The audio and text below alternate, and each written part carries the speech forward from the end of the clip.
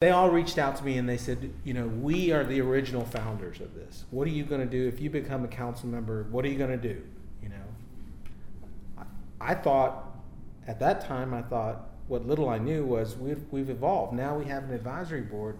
CMACA no longer exists. And they're like, oh no, we exist. We didn't go anywhere. We got replaced.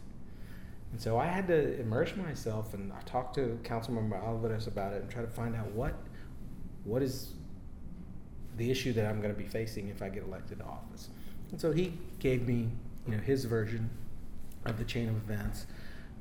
But I still see that same struggle, even up to last year when we renamed it after Emma.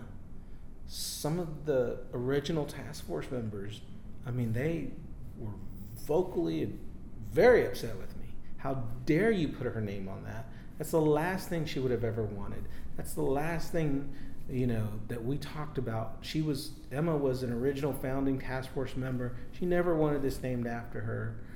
I wasn't trying to be disrespectful of history or people or the work they put into it. I was actually trying to honor it by naming it after Emma. But I saw some of those old battles come back to life just in that little process of renaming this facility.